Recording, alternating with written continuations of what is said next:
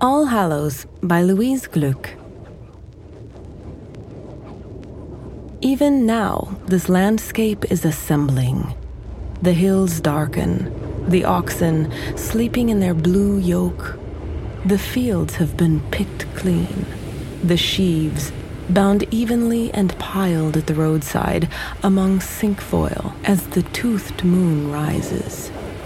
This is the barrenness of harvest or pestilence, and the wife leaning out the window with her hand extended as in payment, and the seeds distinct gold, calling, come here, little one," and the soul creeps out of the tree.